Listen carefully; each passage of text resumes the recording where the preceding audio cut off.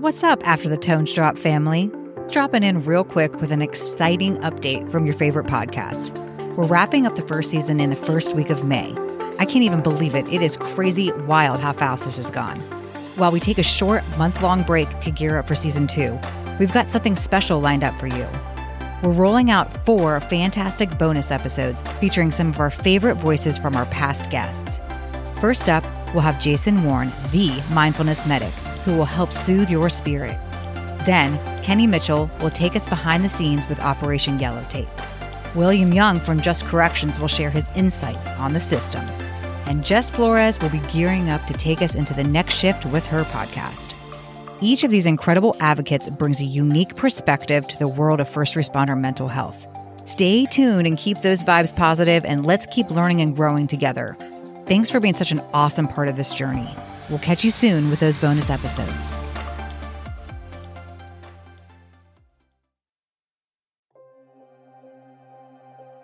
I knew at 8 years old that I wanted to be in a world of service, and I decided that I was going to commit myself to the military and law enforcement. And I always had a path. I always had a plan. And a very tragic incident happened on my second solo shift. If we change this culture and we make it normal to just talk about this stuff, to acknowledge our feelings, really just to acknowledge the humanity of the job as we're exposed to these incidents, I think that we can get through a full career and come out healthy on the other side. And that's where we need our leaders at all levels. We need them to be real. We need them to acknowledge the difficulties that they faced in their career. And more importantly, how do they overcome those?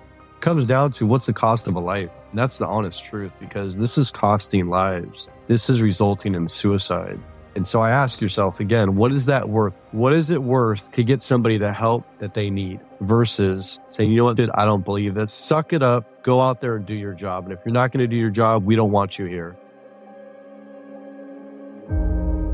It's the first responder, the first to get the call, the first on scene, greeted by God knows what, pushed beyond the limits that they don't even set.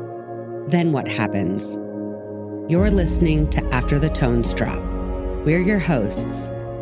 I'm Cinnamon, a first responder trauma therapist who founded our practice after seeing the need for specialized care following a local line of duty death. And I'm Erin. I'm a first responder integration coach. We help first responders receive transformational training, therapy, and coaching. Now we come to you to explore, demystify, and destigmatize mental health and wellness for first responders. Our show brings you stories from real first responders, the tools they've learned, the changes they've made, and the lives they now get to live. A quick heads up before we start. We want to acknowledge that some of the content we discuss on our show can be triggering for some listeners. Some of our episodes may touch upon themes like traumatic experiences, PTSD, suicide, and line-of-duty deaths. We understand that these topics are sensitive and might evoke difficult emotions. If you are currently struggling with your mental health or have experienced traumatic events recently, listen with caution. You may consider taking periodic breaks or skipping the episode altogether. We want to thank you for joining us today. Your dedication to serving our community is inspiring, and we're here to support you in any way that we can. Now, if you're ready to proceed, let's begin. I gotta say, we're always really excited about the guests that we have on the show, and we've had some pretty kick-ass guests on this show, if I may say so myself. But today, this individual that we have on as a guest is a little bit extra, which I don't know how he'd feel about me saying that, but it's really true, if you ask me. And so our guest today is Michael Sugrue, who is the co-author of the international #1 best-selling book, Relentless Courage, Winning the Battle Against Frontline Trauma. So if you haven't read this book yet, I advise you to hurry up and get on Amazon or check it out on Audible, because it has now been on Audible for a couple weeks, and hook yourself up, because there is some real gold in that book. Michael co-wrote Relentless Courage alongside Dr. Shauna Springer, and they tackle the complexities of trauma within the law enforcement community while uncovering the unspoken barriers and outline a path to healing. Michael began his law enforcement career in the United States Air Force as a security forces officer back in 1998.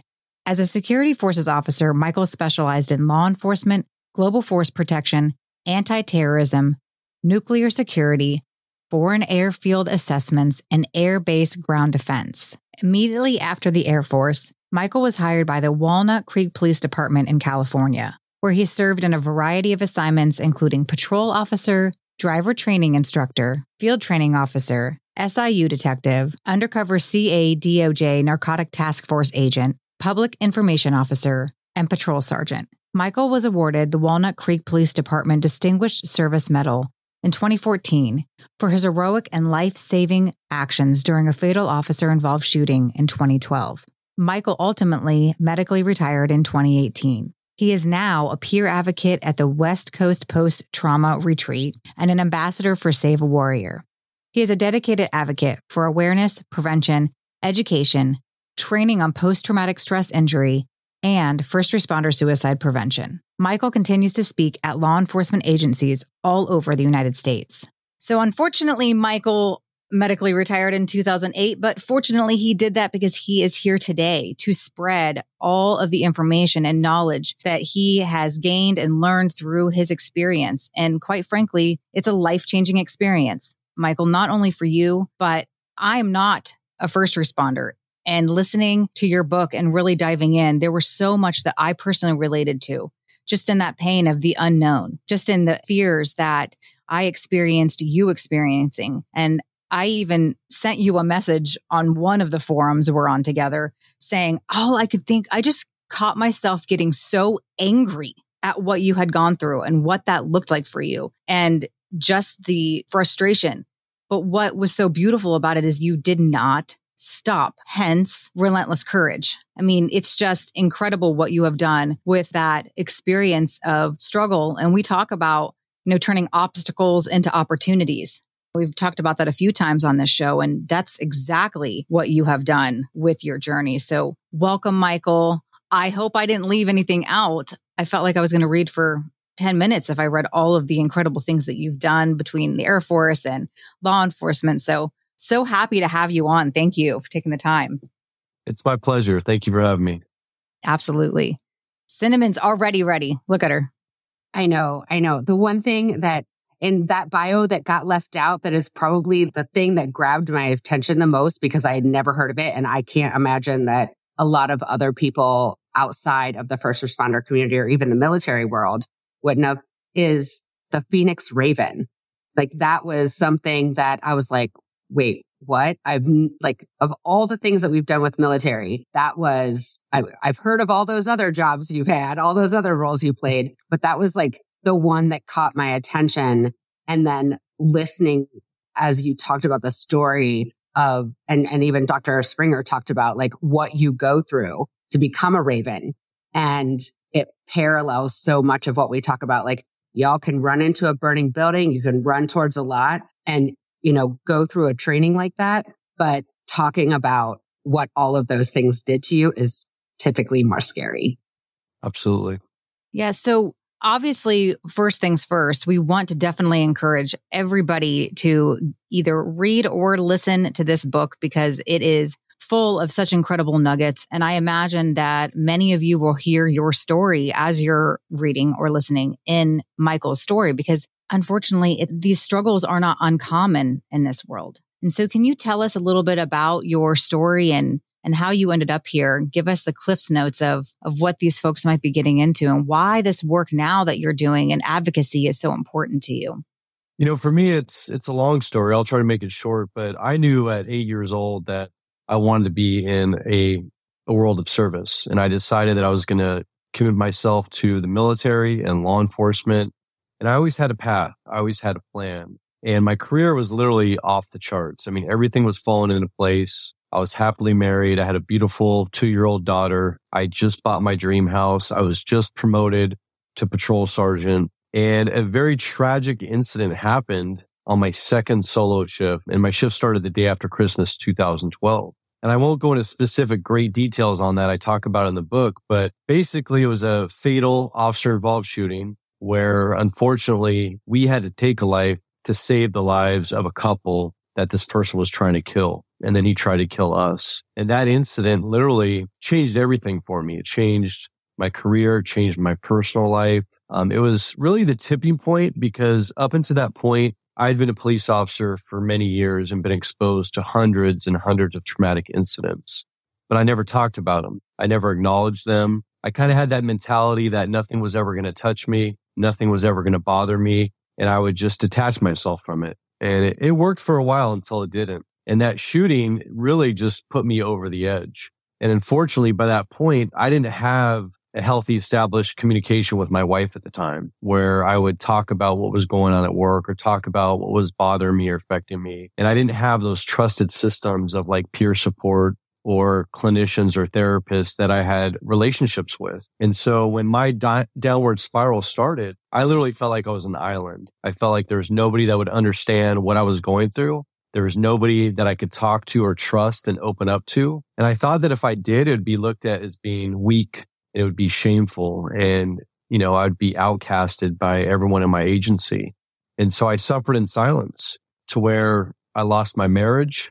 We got sued immediately after that shooting. I endured a 4-year federal lawsuit. Eventually, I was fighting for custody of my daughter. My father, my hero, he was in law enforcement. He's the reason why I became a police officer. He got diagnosed with sudden stage 4 cancer. I started getting repeated skin cancer diagnosis. And it got to the point where I didn't want to be here anymore. I literally started putting myself in dangerous situations, hoping I got killed in the line of duty. I mean, literally putting my judgment, my officer safety, my tactics aside and hoping that some bad guy took me out on the streets. And it wasn't until another very tragic incident where I was also on duty and my best friend, his name is John Davison. He was a Vietnam veteran and a 35-year reserve officer. He tried to kill himself when I was on duty. And that incident is what saved my life because a month after that, after struggling in silence for 4 years, is when I finally got the strength and courage to ask for help. And that's what really started my journey that I'm on today. And that started my recovery from post-traumatic stress injury. And now I'm on the other side of that recovery process. And I'm living proof that you can get better, that there's a whole new life on the other side of this. And that's why I'm here, is to spread this message of hope and healing and let people know, most importantly, that you're not alone. I get it. And there's tons of people out there also, they understand it. And there's tons of resources out there that can help you. The thing that you touched on that I really want to reiterate is that there are so many people that do get it and how it is scary. It is scary to wave the white flag, as I like to say, and admit that I need help and put yourself out there in that vulnerable space, because that is in a world that is so controlled, especially with folks like yourself who are used to controlling their environment and having, a hand on the situation, to just literally go out into the unknown and say, all right, I'm going to put my blindfold on and just trust the process. That is so challenging to put yourself in that position. So thank you for just emphasizing that it is worth it and that it doesn't have to be like that. I appreciate that. Exactly. And I waited too long. My message is also saying that we can be proactive about this, that we can prevent people from getting to the point where I got, where literally I was suicidal. Because if we change this culture and we make it normal to just talk about this stuff, to acknowledge our feelings, really just to acknowledge the humanity of the job, as we're exposed to these incidents, I think that we can get through a full career and come out healthy on the other side. But when you don't address it, and you don't talk about it, and you let it bottle up for years and years and years, that's when people get to this breaking point. And the fact is that, for military members, both active duty and veterans, but also all first responders, so firefighters, police officers, paramedics, cops, the number one killer is suicide. We literally are our own greatest threat. We spend thousands of hours training throughout our career to, for that fight against the bad guy, right? We train on firearms, defensive tactics, arrest and control techniques, emergency driving. But how much time do we spend on ourselves, talking about our mental health, about our well-being? And that's really where we need to go start this in the service academies. And we need to bring it up through every possible rank and position and just make this normal, make it part of our everyday culture. So, Michael, one of the things that you said that I already have a page of notes and we've been in this for like 3 minutes, But one of the things that you said was, talking about like feeling alone and that you didn't have anybody that you could talk to or trust, or if you did open up, there would be all this fallout. And now you can tell that next first responder, like there are people that understand.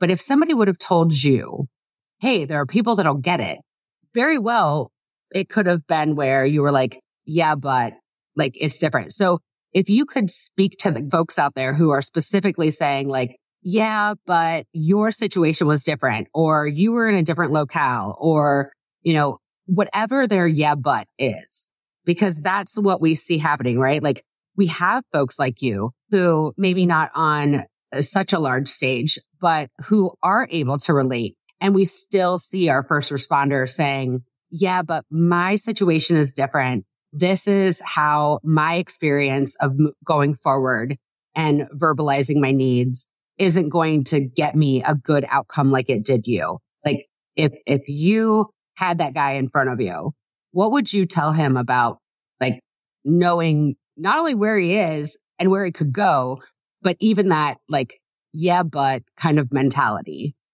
The thing is that you're right. Everybody's in a different situation. People are located in different areas. Every agency is different.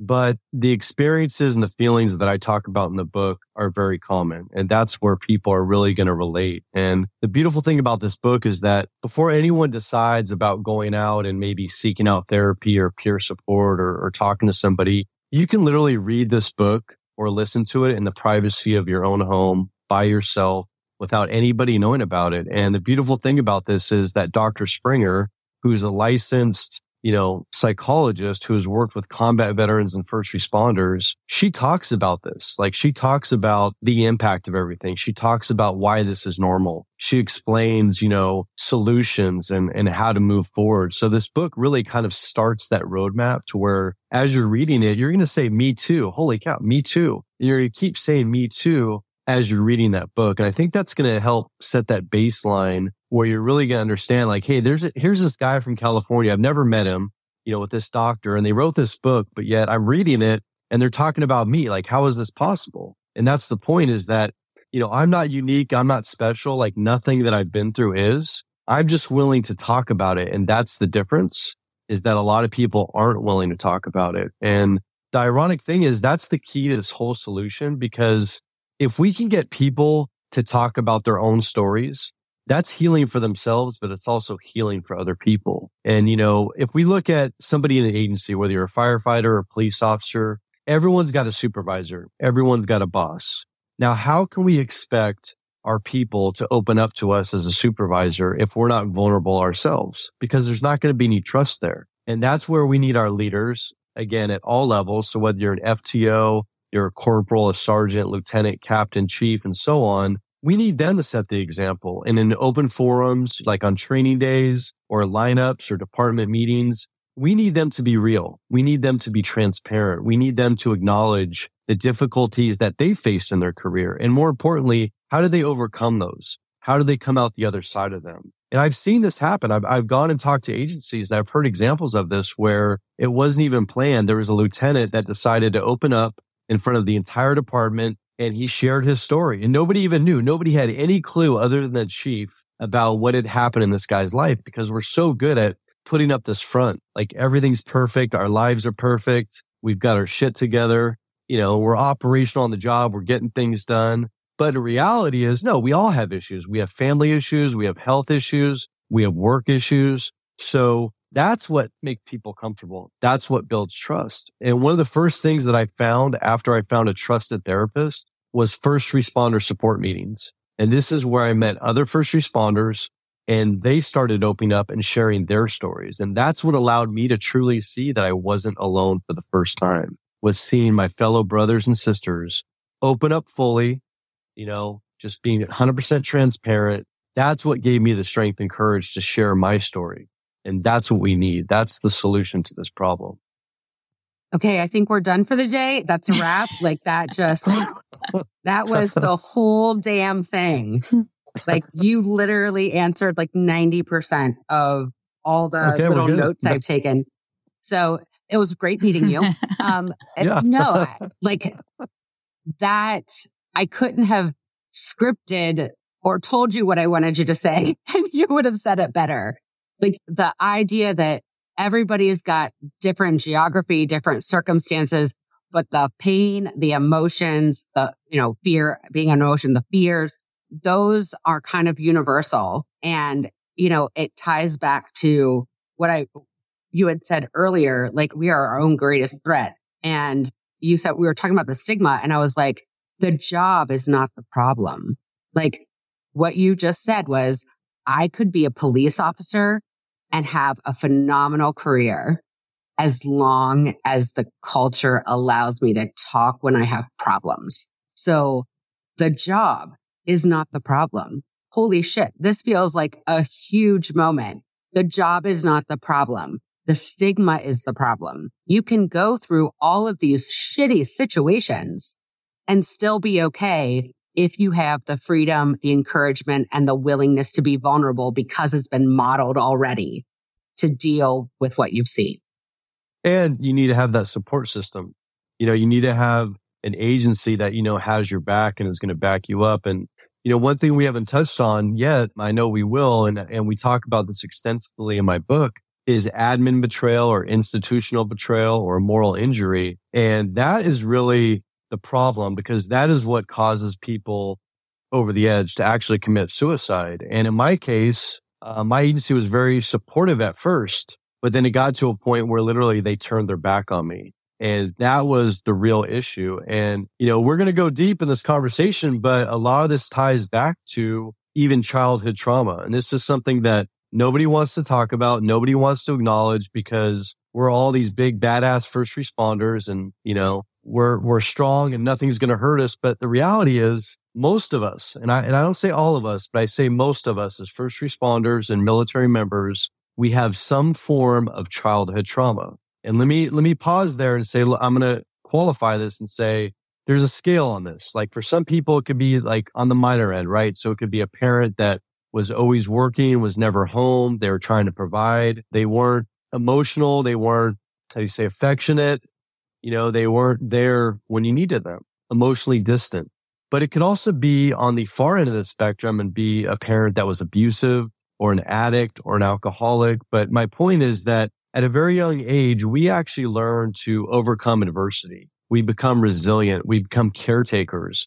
We become decisive. And it actually makes us very good at what we do as first responders and military members. And so fast forward, we're now adults, and we never properly addressed that childhood trauma. So it's packed away. We've forgotten about it. We're not going to talk about it. We have these great lives now. We're successful. We're out there doing the job. And we found this new family, right? So for cops, it's this blue family. For firefighters, the red family. And we think they have us, they support us, and they do in the beginning. But that moment when they turn their back on us, that's what brings back all that childhood trauma again, that abandonment, that's what makes this a compounding effect. So you have like childhood trauma, then you have the work trauma on top of that. So I call it the street trauma. And then on top of that, you have the admin betrayal. So literally you have 3 layers of trauma stacked on top of each other. And each one of these layers has to be dealt with separately. And so if you may feel comfortable talking about things, but if you have an agency that's not going to support you, and you've seen people ask for help and you've seen them put out on an island or forced to retire, who on earth is going to ask for help after they see that? But on the other hand, if you see somebody ask for help and their agency wraps their arms around them and provides them with the support they need and lets them come back healthy and come back to the job and do it, they're more likely to ask for that help. Hey there, listener. If you could ask any question or freely talk about any challenge related to being on the job and no one would know, what would you say? We are excited to share about our confidential hotline that we created just for you. Through this confidential hotline, you can leave a message sharing a success, a struggle, or simply ask a question. We will spotlight calls and offer feedback and insight from a licensed therapist and a certified coach who work exclusively with first responders. You can access our hotline voicemail by visiting afterthetonesdrop.com and clicking the voicemail tab. Additionally, you can join our mailing list if you'd like or easily follow us on Facebook and Instagram for all the most recent updates. You know the drill. Tell a phone, tell a friend, tell a first responder.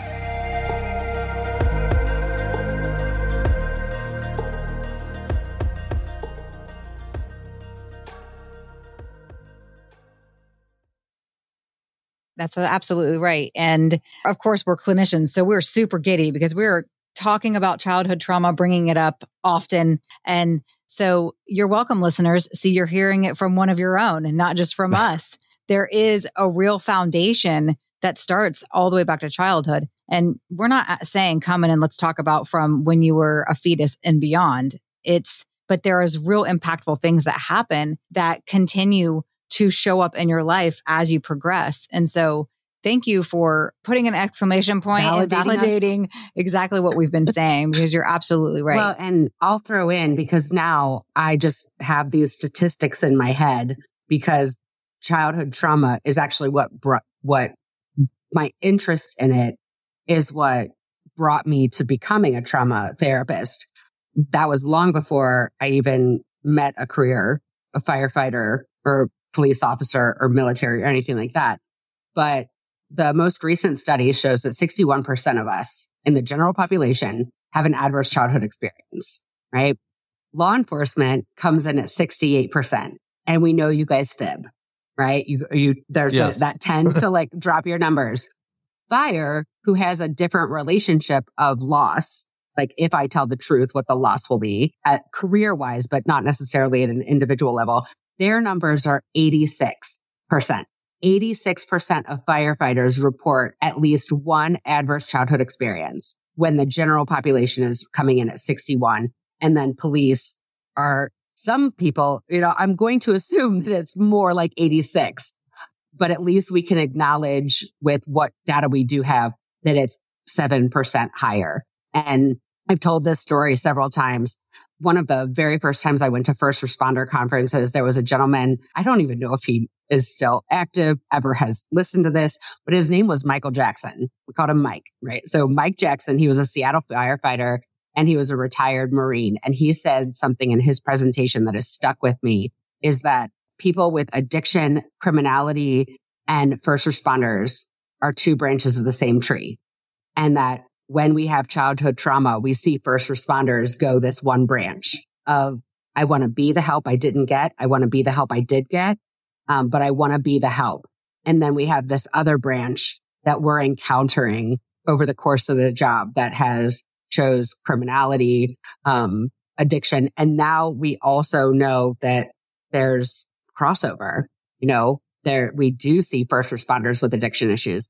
We do see some criminal behaviors, like they overlap now. And so it's not just that straight division. It's like, okay, yeah, childhood trauma doesn't necessarily split you down the line. It makes us more universal. And we're at least 61% of us are being impacted by it.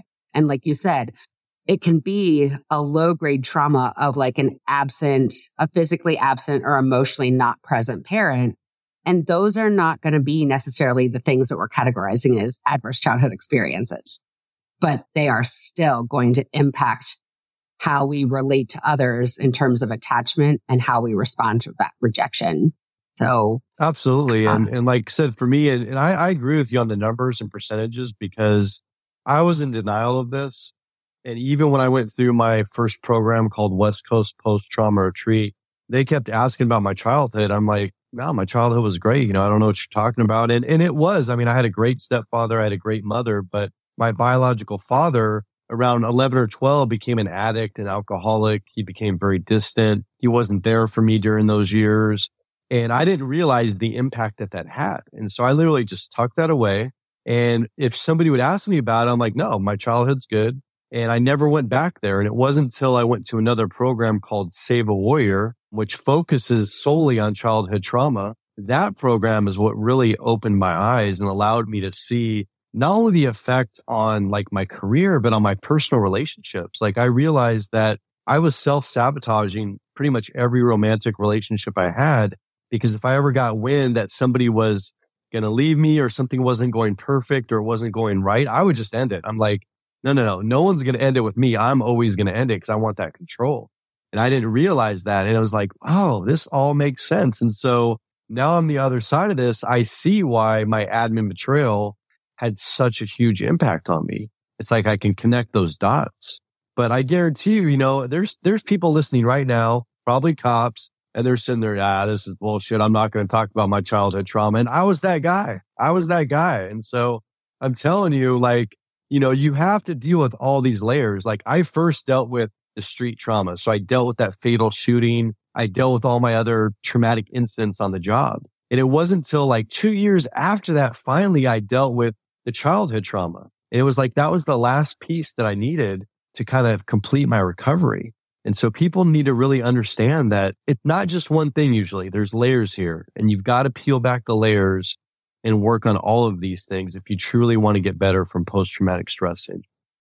Yeah. And I imagine once you find out about the childhood trauma and become educated about that, did it provide kind of an aha moment like, oh, this all makes sense now, how this all correlates? Did that open up your eyes to how the pain felt so deep with the administration? The pain felt so deep. I mean, did you see that in various areas of your life? Like this all correlates and it makes perfect sense now. Did that provide a sense of relief, if nothing else, that this makes sense that I was affected in these ways? That was kind of like a really weird open-ended question, but No, it did. And, going through that program, though, I also realized, just like when I was talking about the work trauma and the feelings that I had and the experiences, I realized I'm not the only one. Like all these other people also have childhood experiences. And, in the work that I do, I mean, I hear horrific childhood stories, but it's all ends of the spectrum.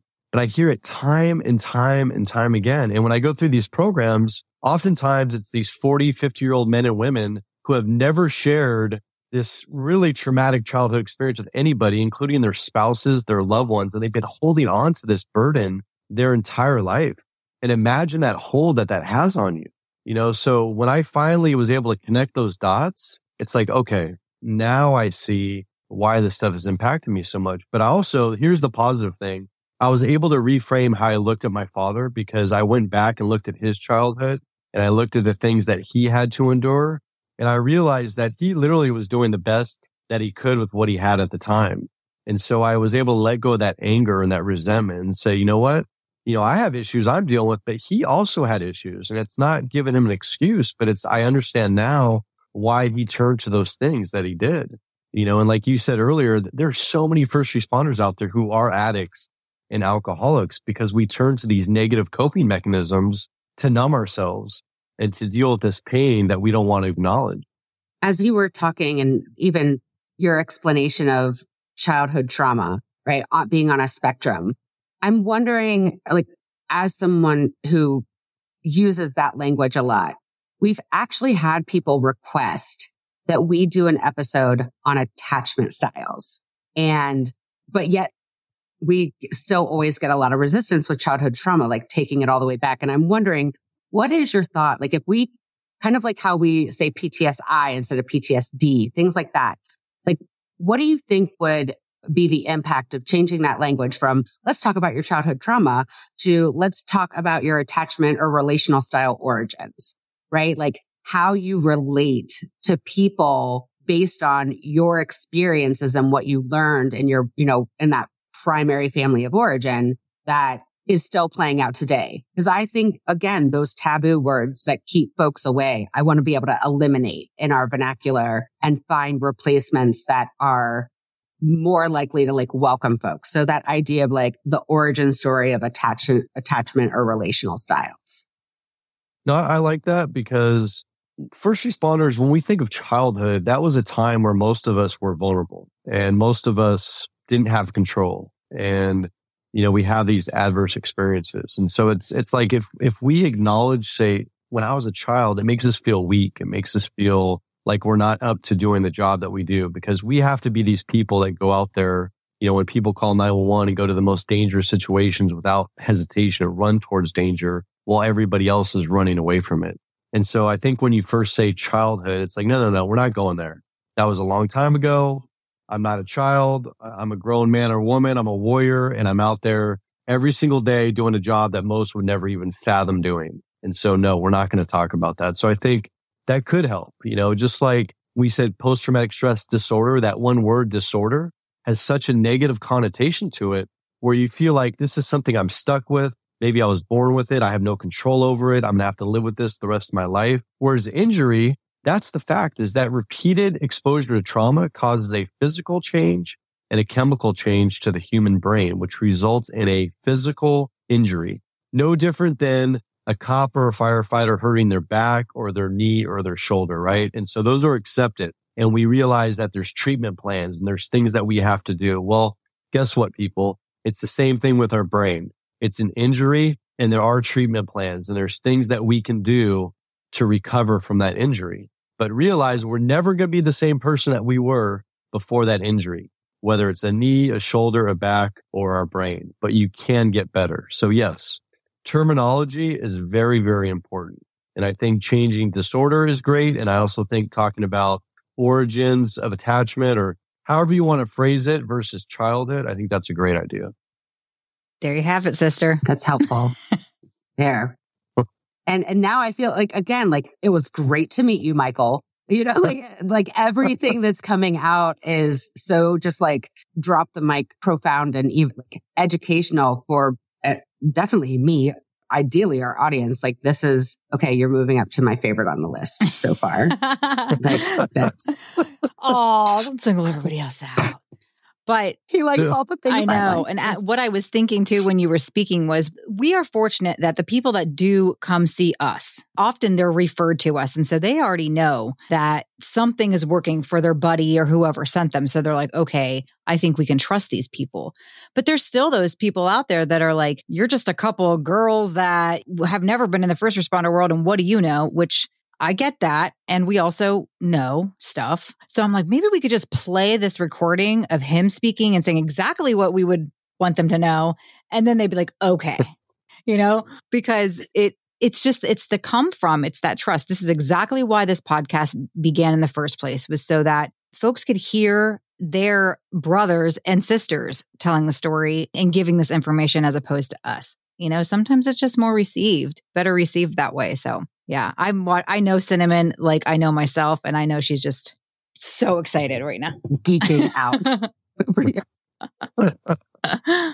No, but you're right. Like I call it, you have to have a therapist or a clinician or a counselor, somebody who is culturally competent, somebody who understands us, because we are very unique. And I've heard time and time again, first responders going to some random, EAP, employee assistance program, like therapist who just deals with like marriage and relationships and has no knowledge or baseline of military members or first responders. And so that's really important, is in order for us to trust you guys, we need to know that you get it, right? But also what really worked for me was that, and I talk about this in the book, is that so my first therapist that I went to that I trusted was referred to me by a friend. So that was a good thing. So I'm like, okay, I'm going to give her a chance. But on our very first meeting, she shared a very dark, deep personal story with me. So she was vulnerable first. And that is what, in that instant, I'm telling you right now, that instant when she told me what she told me, I knew this wasn't some crap she just studied or read about. Like she lived it,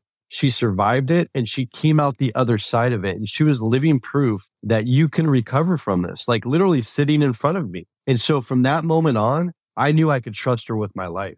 And so that's what we need, is we need that cultural competency, but we also need that trust and that vulnerability as well. Yeah, you want your therapist to have skin in the game and show that they... Exactly. Yeah, absolutely. With Cinnamon and I, that's what we've been saying. Like, this is not just your regular old Joe off the street. Like, they got to be sure that they can tell you their deepest stuff. And the only way to do that is to show a different side of you, which is, in our world, is very frowned upon, because we're supposed to be like these like blank slates and it doesn't work. That's why we are able to do what we do, because Cinnamon and I are not shy to talk about our ugly bullshit from the past. We're not shy to talk about what we've been through and that we do actually understand. And it works, but it's also changing that culture within on the clinical side of how they perceive what is appropriate specifically for the therapist that works with you guys. I mean, there's got to be some kind of wiggle room to make it work. If you want folks to get help, then you got to have some leniency on our end without like giving people a slap on the wrist. Like, you're not supposed to do that. You're being too open. I mean, it's like, well, self-disclosure. Right. Well, keep it. You're supposed to be this wise blank slate. And that does not work with this population. And I love that you acknowledge that, because it's kind of like these two separate worlds that are saying, don't do this. But if you want to serve this population, the population is saying, you have to do this. And so to have that validated from somebody who has successfully had that experience and knows that it contributed to their success in therapy, especially when we're talking to I always say, we handled step 1 great, and we are still doing a good job. Like, we are educating our first responder communities. Step 2 probably should have been more prepared with more clinicians who were culturally competent when the influx started, right? So we definitely are still working on bringing, I think Aaron said there's about 2,000 vetted first responder, culturally competent clinicians around the country. And we need those numbers to go up because there are millions of you. And to be able to do that, we have to close that gap between what our licensing communities have to say and what you're asking from us, especially when I don't mind telling you one of my stories of survival and the fact that I didn't become a trauma therapist because I had an idyllic childhood and, could put a drink down when I selectively wanted to. That's fine for me to do, and I see the value in it. But I think it's important for you to say, so this other half that typically isn't always our audience, that clinical world, is hearing okay, so self-disclosure, vulnerability, skin in the game is an absolute necessity if we want to see our first responders heal. Absolutely. In my humble opinion, 100%. I think you have to have it. And that's based on my own experience. That's what I've heard from others, because I think had she not opened up to me like that very first day, I think eventually I probably would have, but it would have taken a lot longer to build that trust and build that rapport. And I think you can do it a lot quicker. I do have a note that I'm very curious about that came up from one of my bookmarks in the book. You had described, kind of like switching gears, dropping the transmission here, it might be a little hard.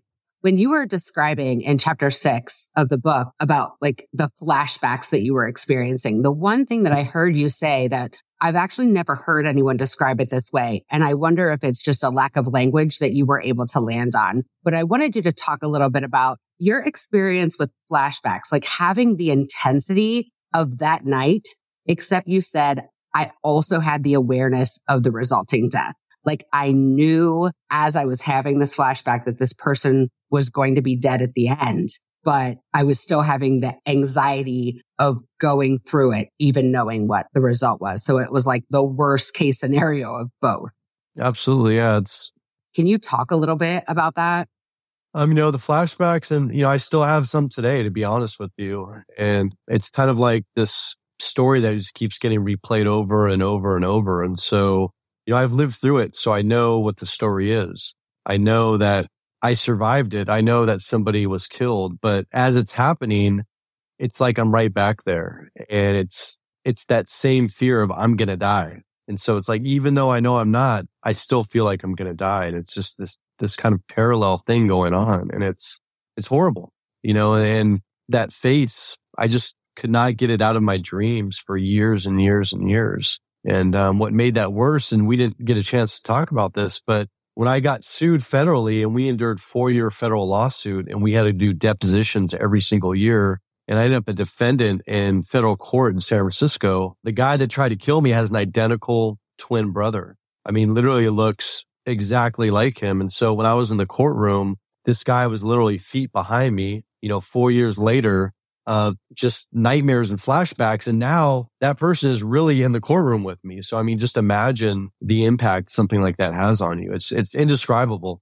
Yeah, I remember that being one of those moments when I heard that, oh my gosh. It's just talk about just going back in time and feeling like you're in this alternate universe. I can't even imagine how much that brought up for you. And one of the things too that you really emphasize is nobody goes into their shift being yes, I'm going to make sure that I kill somebody tonight. That's going to be the end result. That is the last case, the last resort nobody wants to do that. And, especially culturally, and I want to be mindful of how I word this, but like what's been going on the past couple of years in society is, this like us versus them kind of mentality. And us being clinicians and seeing the other side of it, these civilians have no effing idea what it's like for you guys. And that's the last thing you ever want to do. And pegging law enforcement to be like these like freaking evil people. And that's what they want to do. And it is just, it infuriates me. Cause I know that there's evil people out there everywhere. People, that just do bad things because there are just people aren't always good. But my experience has been that is the last thing that any of you ever want. And that it's not something that you can erase. And, well, the thing is, too, is that less than 1% of officers are ever involved in a fatal shooting. Now, I know if you watch the news and the media, you would think that police officers are shooting and killing people every single day. And that's not true. In fact, my father, who worked in the most dangerous city, one of the most dangerous cities in California and the nation, was never involved in a fatal police shooting. And, here I am. I worked in a very safe city, less time on, and I was involved in a fatal shooting. So we never know when and if that will ever happen. We pray that it never does happen. And the other thing is that when it does happen, like in my case, it still affects me today, and it's going to affect me for the rest of my life. This isn't like you see in TV or a movie where a shooting happens, they're all good, they go back to work, and their life is normal. It's like, no, that incident happened to me December 27th, 2012. So 11 years later, today, it still bothers me. It still has an effect on me. And I have to live with the fact that I took a human life. And it was 100% justified. We saved a couple. We saved their lives. We saved our own lives. But I didn't want to do that. I had no choice. And that's what I want people to understand, is that we don't want to do that. We don't want that to ever happen. But know that when it does, it's going to affect us for the rest of our lives. And it doesn't matter that it was justified and we got cleared in court and cleared in investigations. No, I have to live with that. Yep. Yeah. And thank you for really just emphasizing that. And I really want to be cautious too. Like, I don't want to be intentionally bringing things up for you live and on the show, because I imagine that would be easy to do. But, and something I've said before, I was in a relationship with a police officer where I live. What I didn't know about him at the time until after we had broken up was that he was in this officer-involved shooting. And I couldn't figure out why he was so unavailable and why our relationship was the way that it was until after the fact. And when I found that information out, and then of course got into this work, like what it did was all of a sudden everything healed for me, because I was like, oh, well, this makes perfect sense. Like, he was in pain dealing with this every day and trying to not think about it. But I couldn't have ever understood at the time. So it just goes to show that it does live with you, and that without seeking the support and help to work through it, that it can linger and affect everything in your life. So thank you for being vulnerable again on here with us and going there. And I see Cinnamon is ready to talk.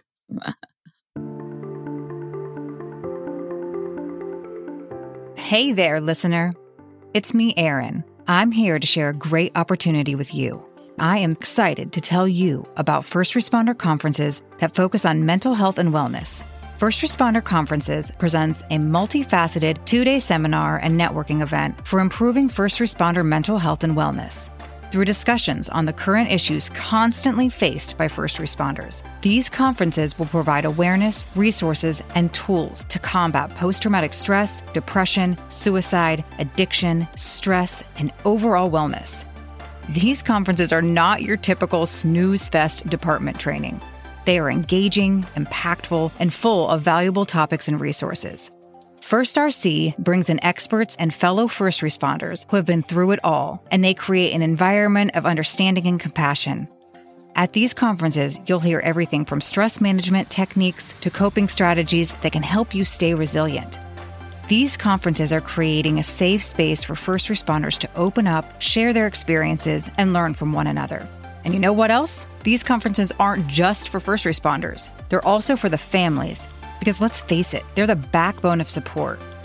So whether you're a first responder, a family member, or just someone who cares about the well-being of our local heroes, I encourage you to check out these incredible conferences at firstrc.org. That's the number 1, STRC.org. Let's get rid of the stigma. Let's talk about mental health and let's support our first responders like never before. Join me and Cinnamon, along with many other incredible folks, at first responder conferences, and let's make a difference together. Stay strong, stay healthy, and be safe. Remember, you're not alone in this journey. Let's do this.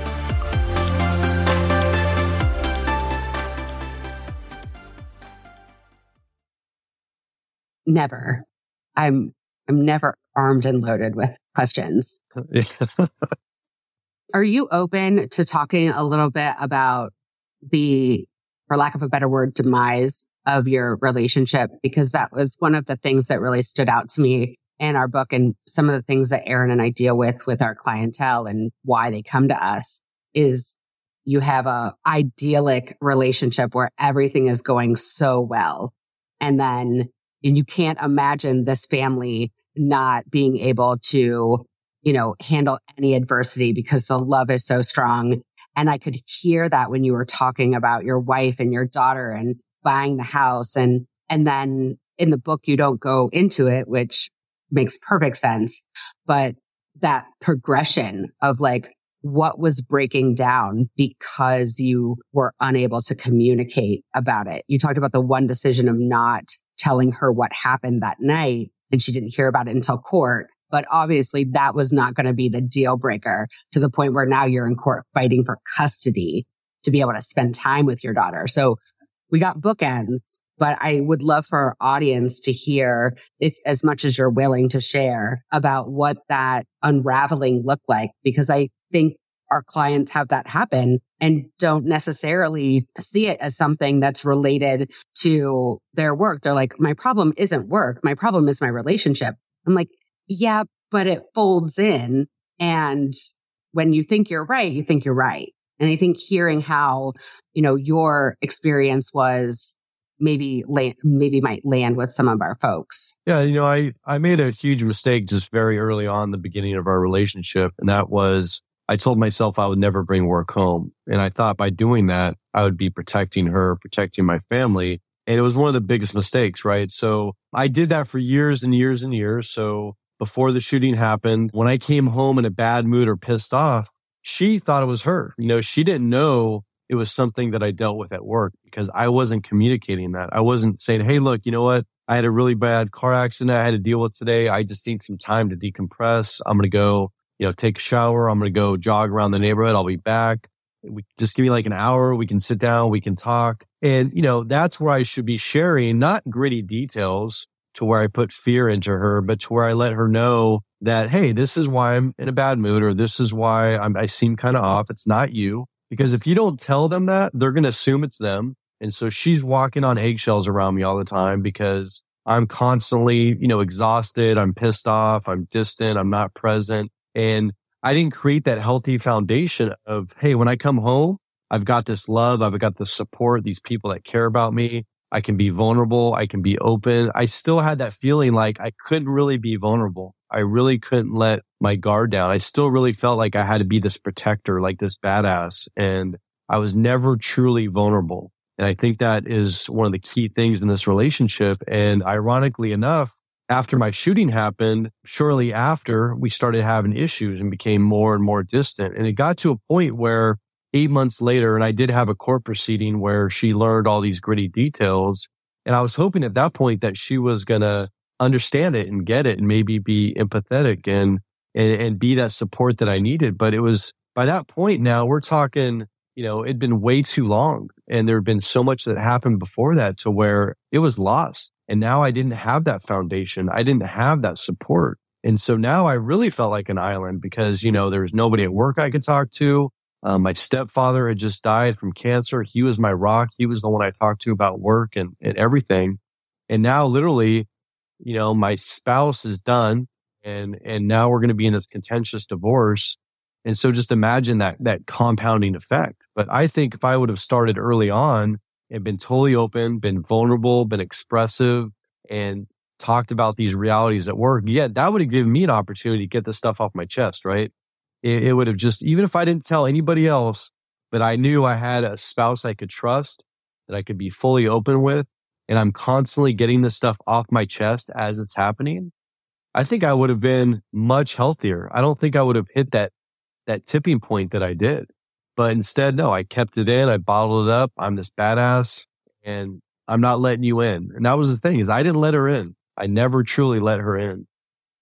The language you just used kind of struck me. You said to have a spouse that I could trust, because that's about the spouse, right?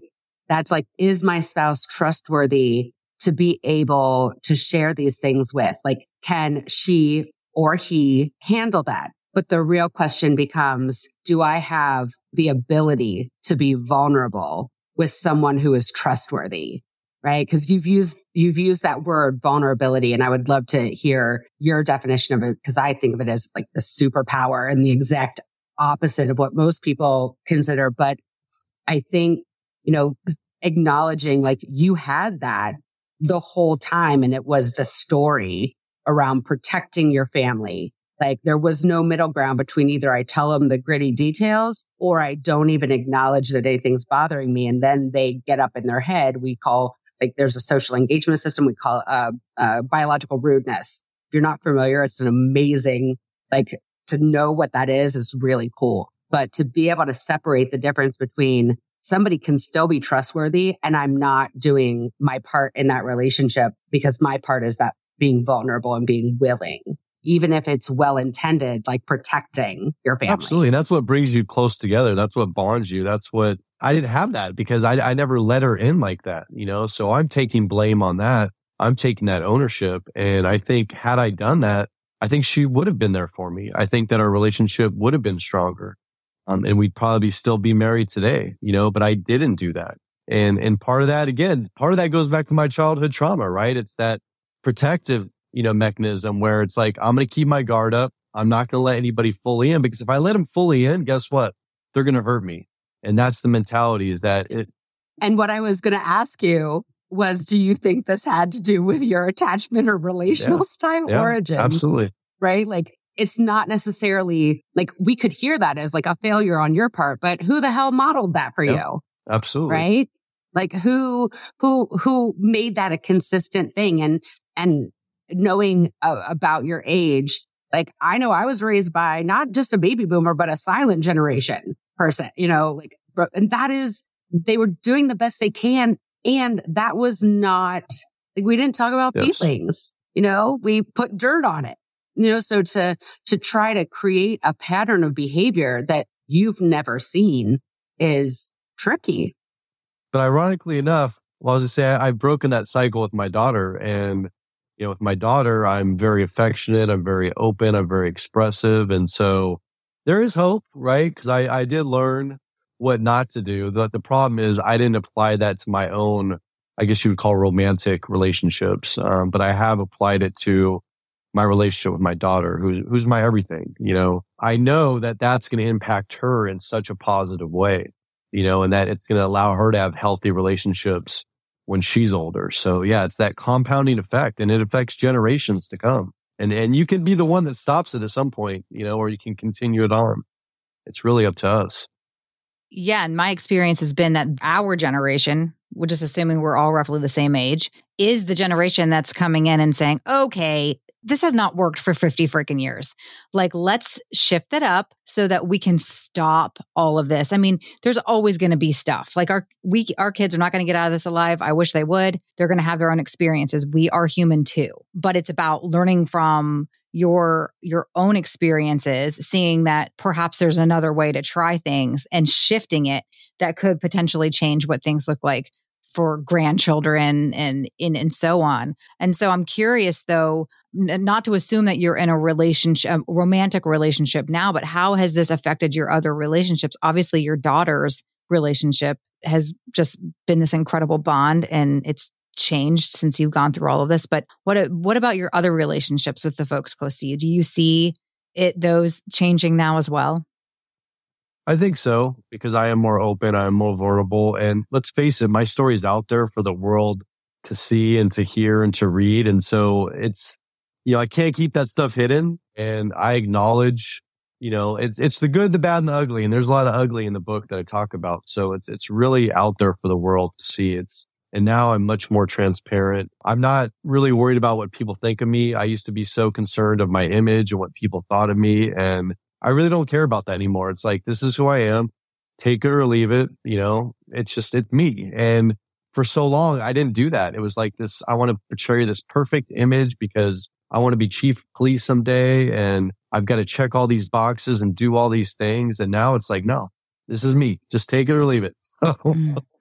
Yeah. And I imagine this version of you, now that you've done it, feels easier. Like you're not having to put this like mask on, over top of another mask to have this persona. It's just like, this is just me. I'm going to wake up and be this way. Take it or leave it. And that authenticity is just so much easier than having to wear all those masks and remember what you were, what you're saying or doing to hold up appearances.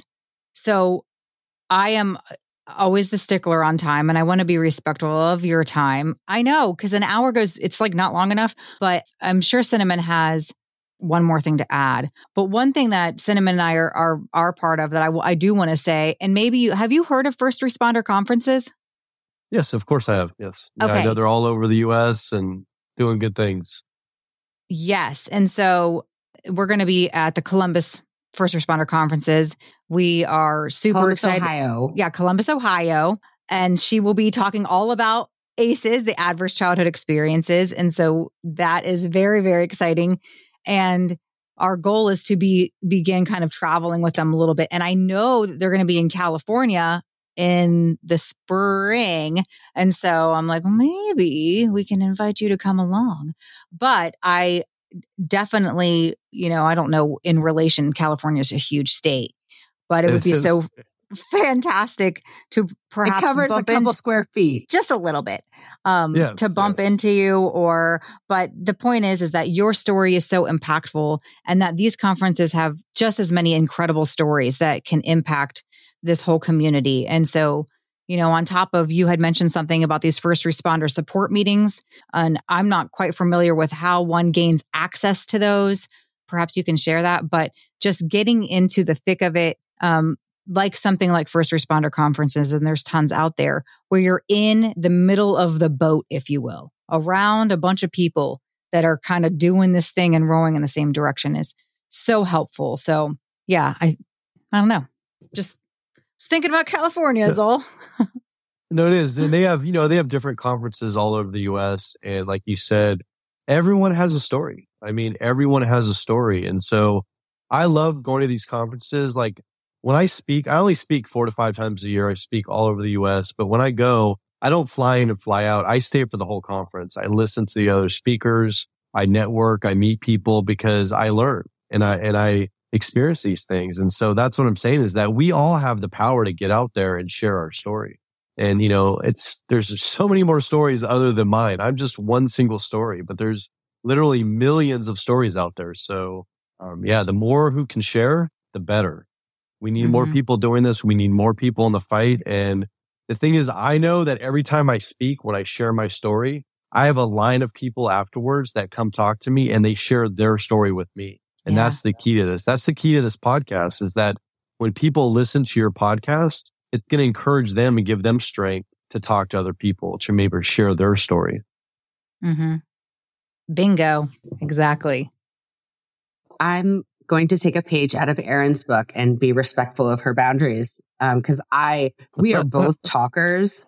So into the book, part of what we train departments on. But again, like we said, when they hear it from you, it sounds different from when they hear it with us.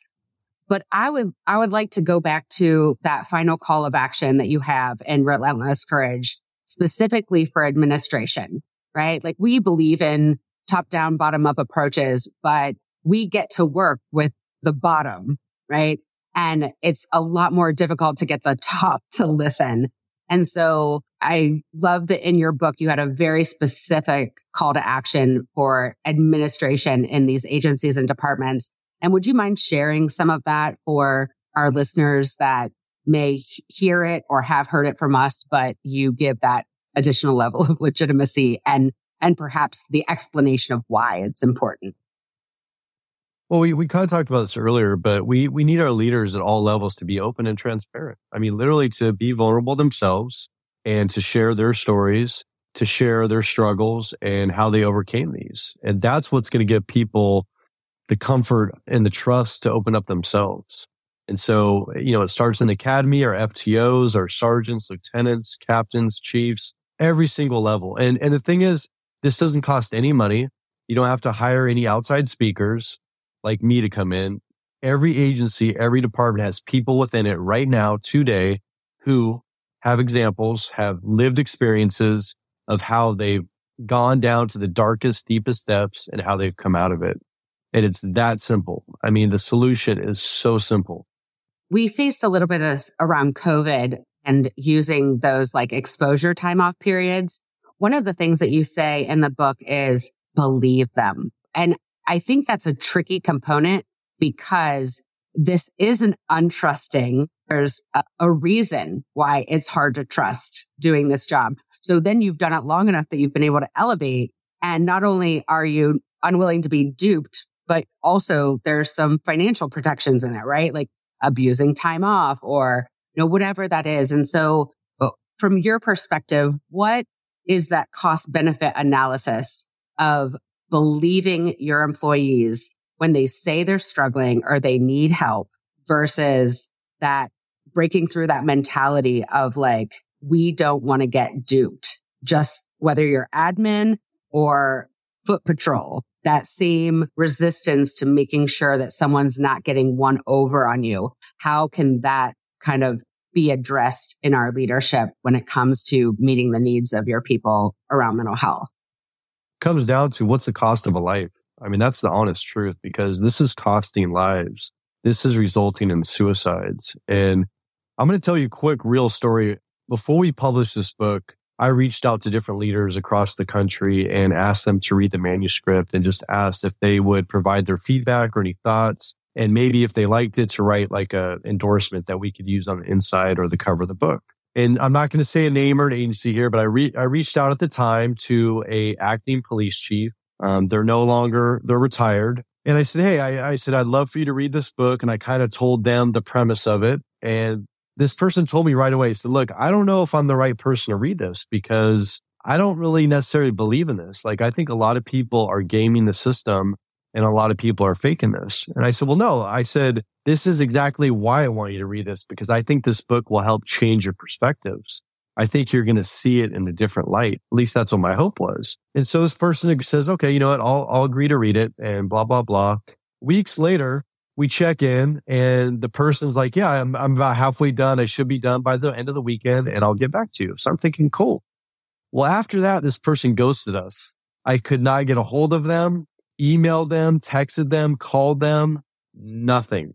Like literally ghosted. Now, I also know that the majority of the admin betrayal portion is in the back of my book. And I really think that that part hit a nerve with this person. And I really think that that hit them internally because they realized how messed up they've been and what the real results and consequences of believing that and acting like that are, especially when you're the leader of a huge organization with hundreds and hundreds of people in it. So it comes down to you're costing lives. And when you want to talk about what is it worth, what is the cost? Okay, so if an employee has to go off work for a few months, maybe go to a week-long retreat, see a therapist, get some medication, do these things, but can come back to work and be productive and live a healthy life versus an officer or a first responder killing themselves. That is the reality.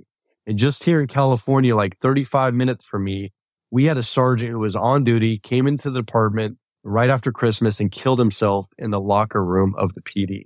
Now, what kind of message do you think that's sending to the administration? And so I ask yourself again, what is that worth?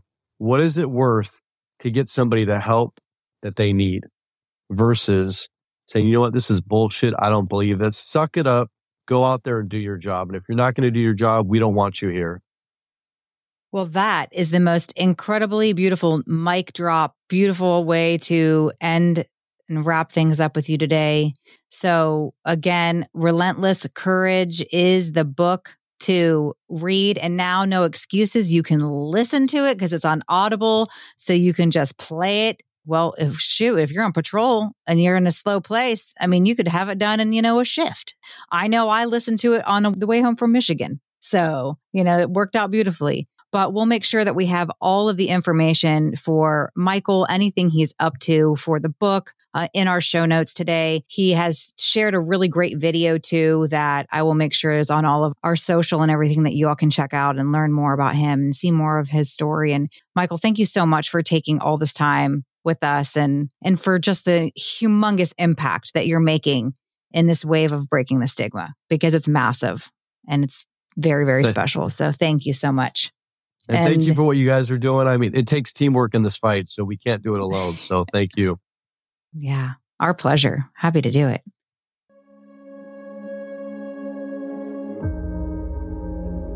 Thank you for joining us for today's episode of After the Tones Drop.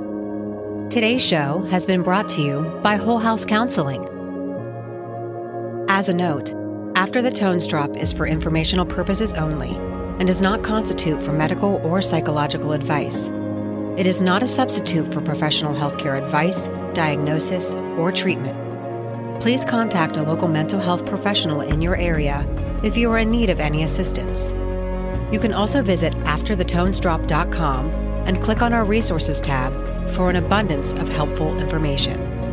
And we would like to give a very special thank you and shout out to Venz Adams, Yeti, and Sonda for our show's music.